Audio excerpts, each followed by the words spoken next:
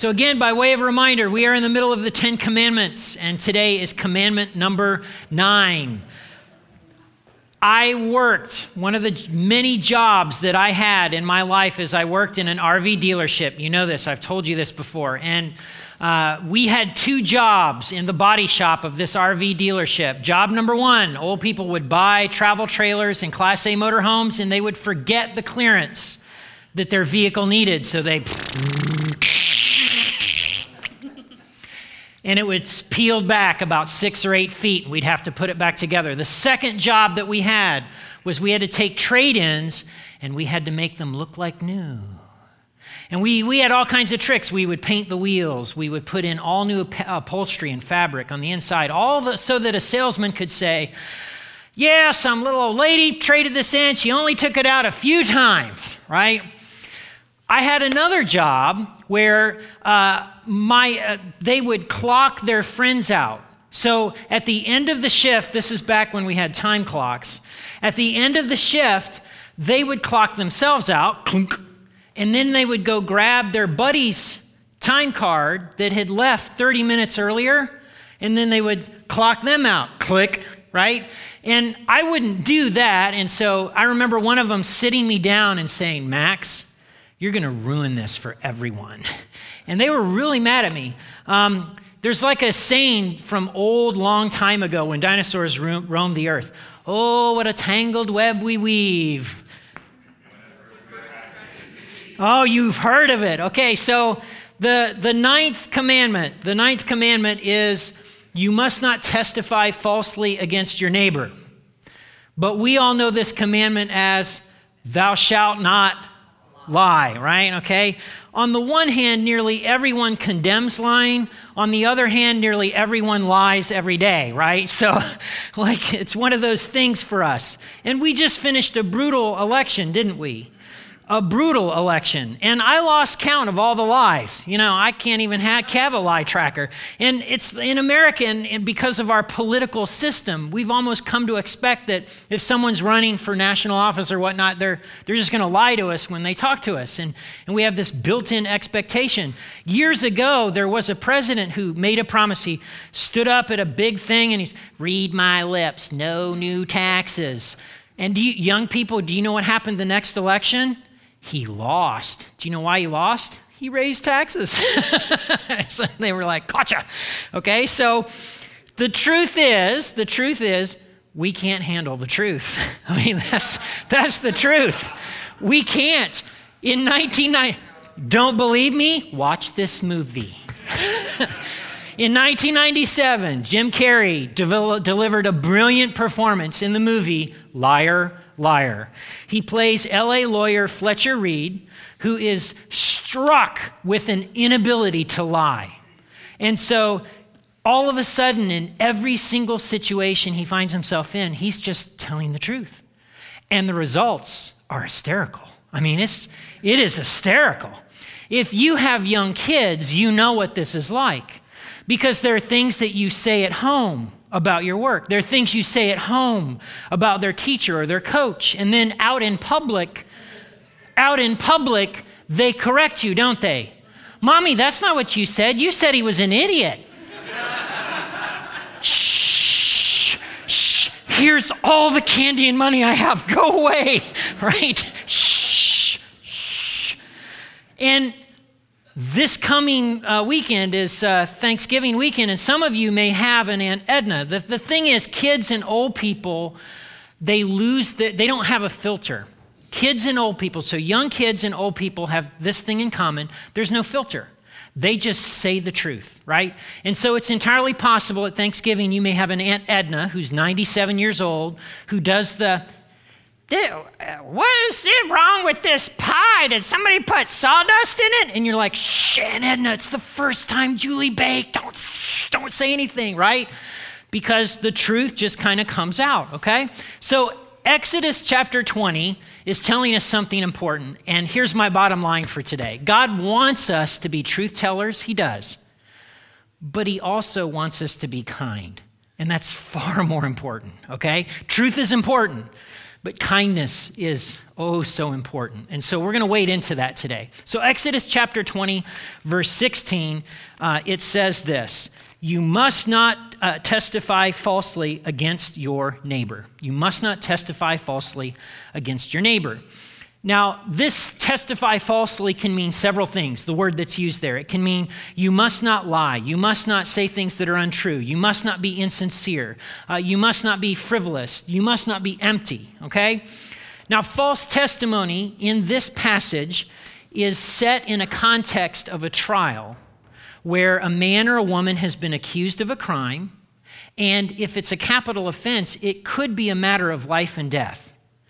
Now, I have to point out some things because our world today in 2018 is really, really, really different than the world of Exodus chapter 20.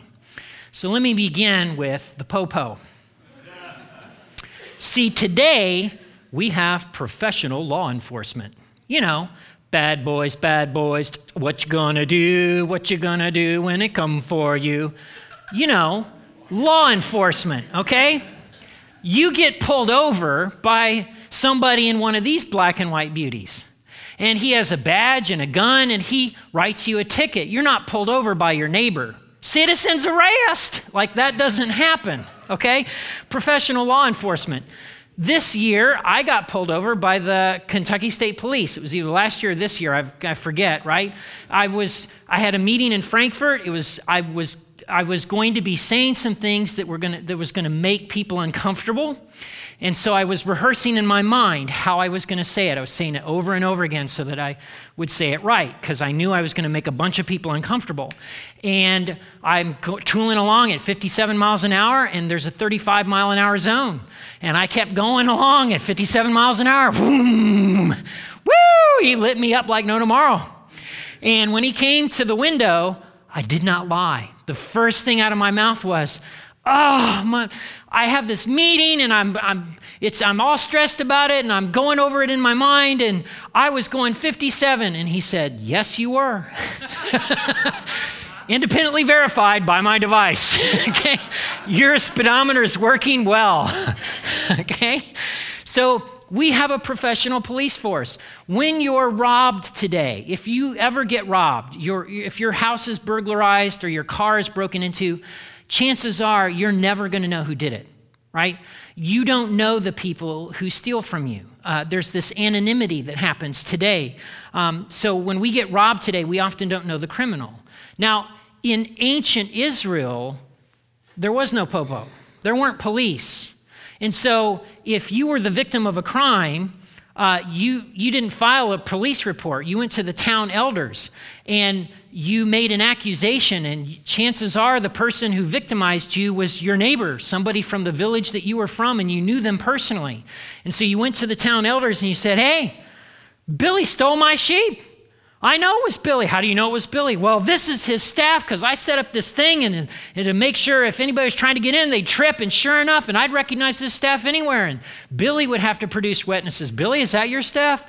No, my staff is rounder than that. And so, and on it would go. And you made accusations and he tried to defend himself. And so what happened is the verdict was rendered immediately.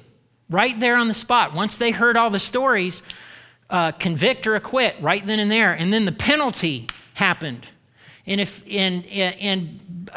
other thing that was different is in ancient Israel, there weren't any prisons. So if you were convicted of a crime in ancient Israel, you either had to pay restitution. So in this case, if it's Billy who stole the lamb, Billy, not only do you got to give the lamb back, you got to give 2 more lambs or whatever it was, you had to make restitution.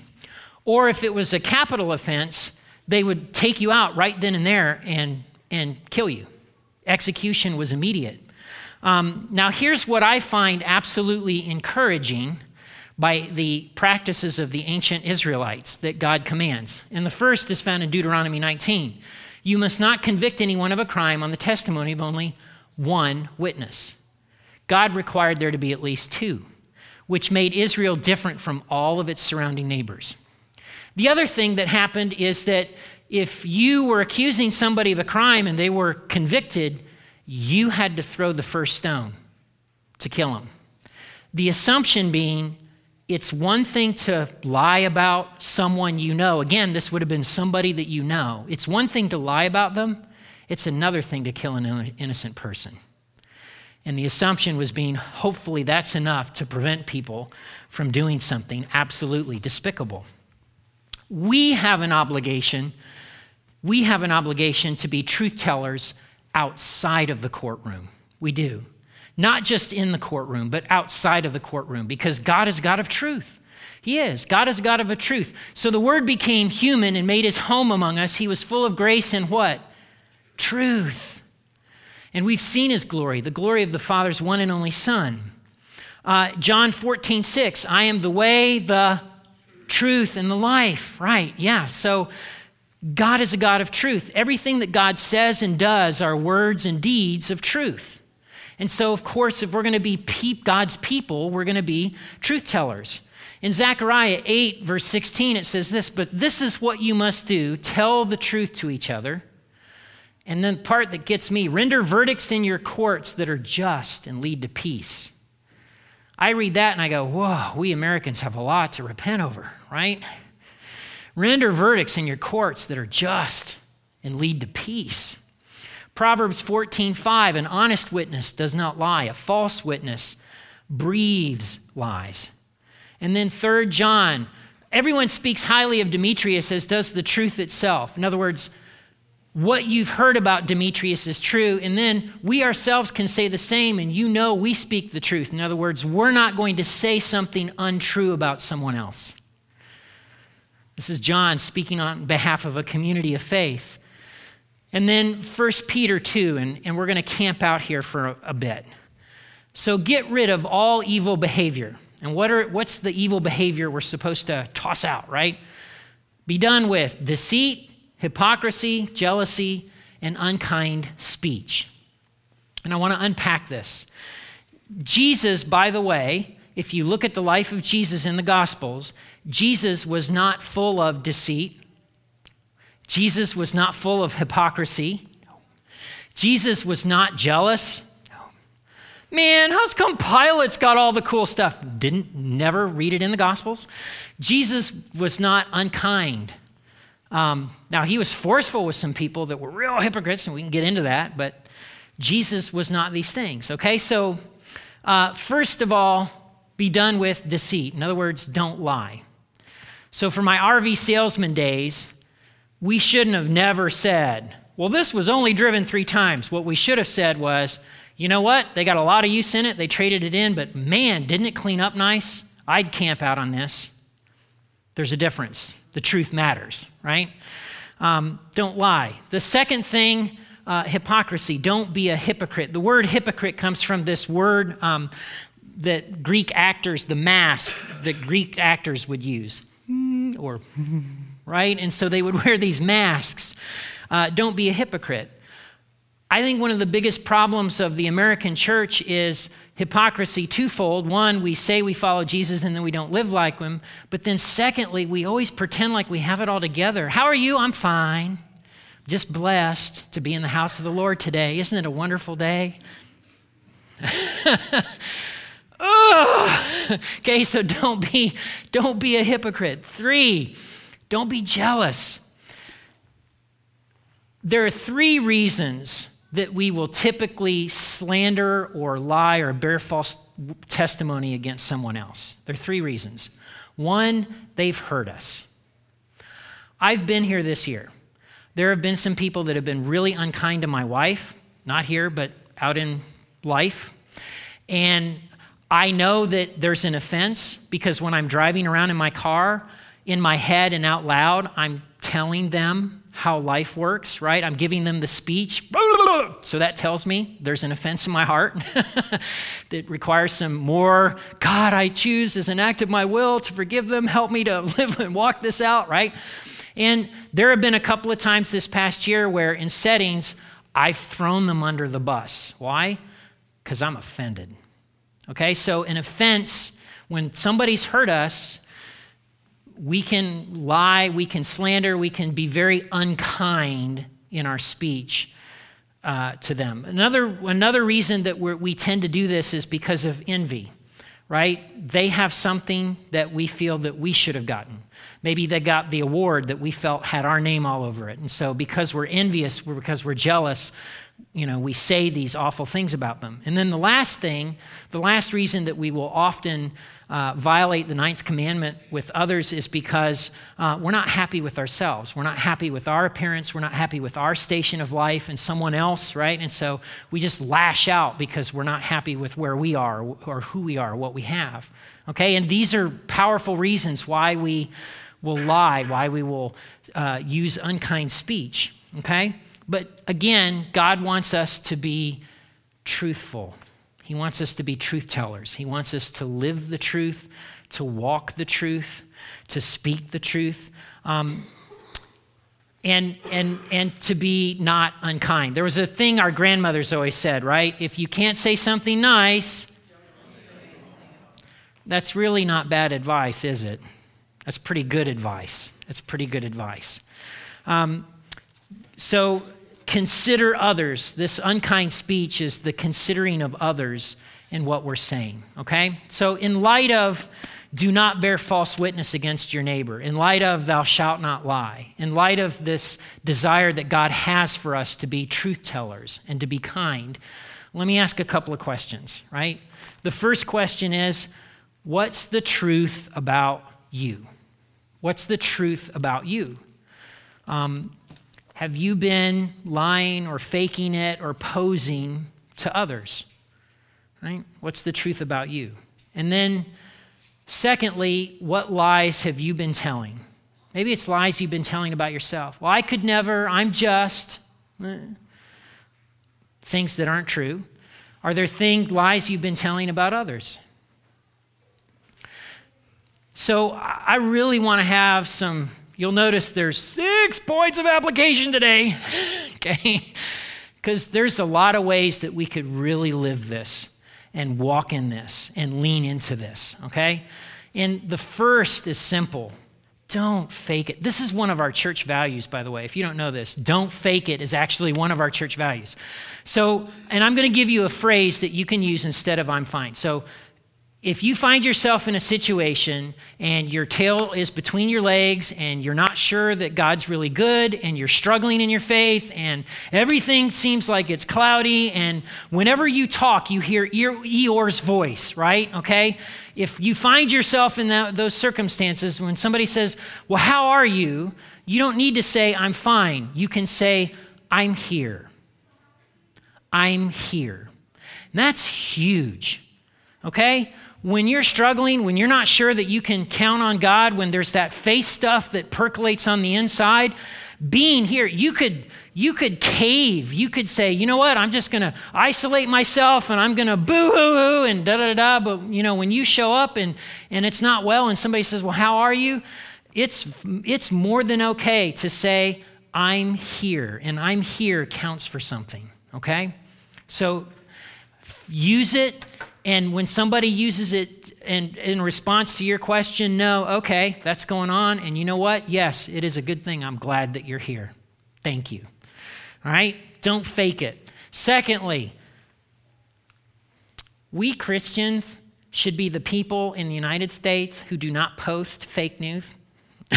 I'm just saying, of anybody in America, there's a lot of fake news, supposedly. I hear this from all kinds of places, right? So we should be the people when in our social media accounts that we're not posting or reposting something that isn't true, right? And here's a simple litmus test. If you want, I have a 20-page guide from our library about how to spot fake news and how not to be a victim of fake news or repost fake news. I'll happily share that.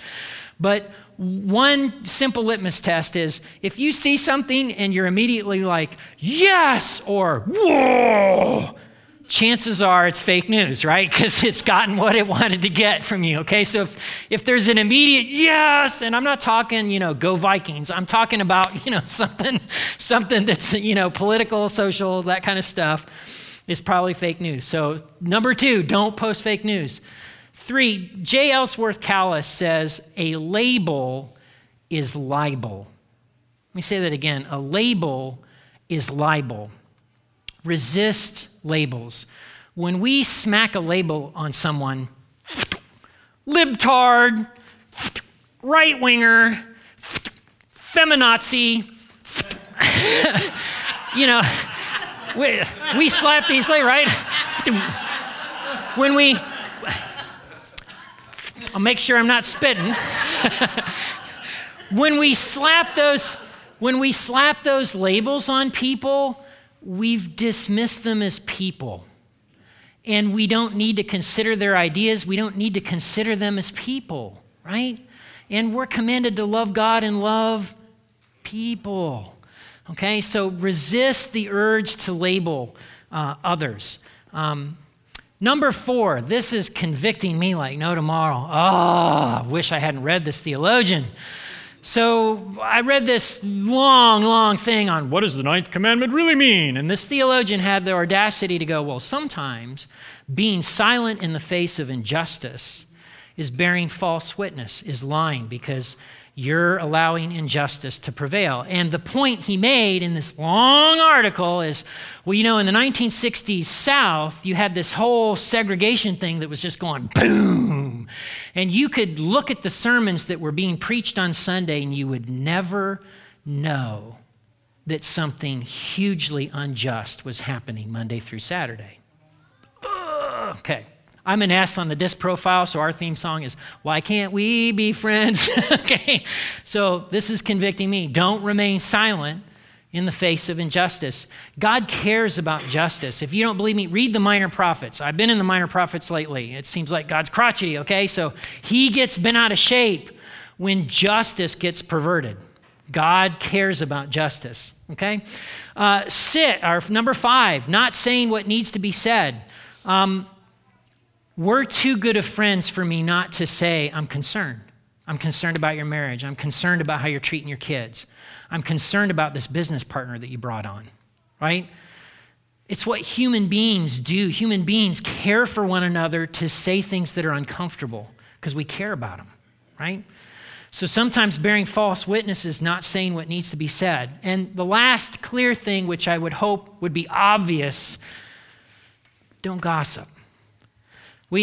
I grew up Baptist, and sometimes in our Baptist prayer share, that was just gossip. I need you to pray for my coworker, Denise.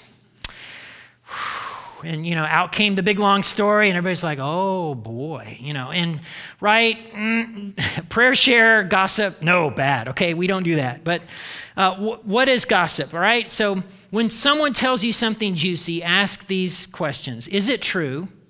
Is it true? Does it need to be said to this person? Would I say it in the presence of the person I'm talking about?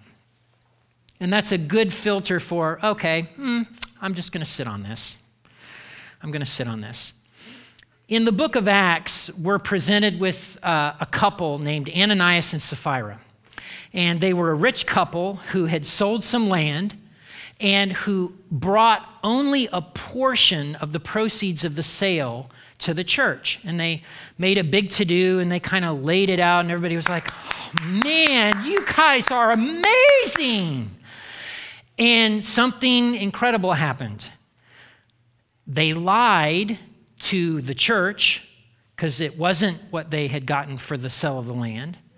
And then they lied to God and they both were struck dead. In the New Testament, right? Okay? In the New Testament, in the book of Acts. And so there's some big things going on in this story. What's one of the big things going on? They were posing. They were faking it, right? They were lying to the church and lying to God. They were wanting the accolades of, because other people had sold land and brought in 100% of the sale. And it was an amazingly generous, and they just wanted everybody to think that they were that generous. They didn't have to give all the money. Nobody had a gun to their head, right? But they did this thing to lie and to act as though they were more generous than they really were. And here's the thing. God hates for us to act more righteous than we really are. Just read Jesus' interchanges with the Pharisees, who were convinced, right? man, not only do we have it figured out, we've got it together. If there's a group of people that God looks down on earth and goes, woo, 2 thumbs up, baby, it's us Pharisees. And this was the group of people Jesus was harshest toward. Okay, so God really hates it for us to, when we make ourselves look more righteous than we really are, to act like we have it spiritually together is often a lie. So here's the thing. When you quit faking it and when you quit throwing other people under the bus, you can actually start to live a more human life. It's almost like what Jesus said is true. The truth will set you free.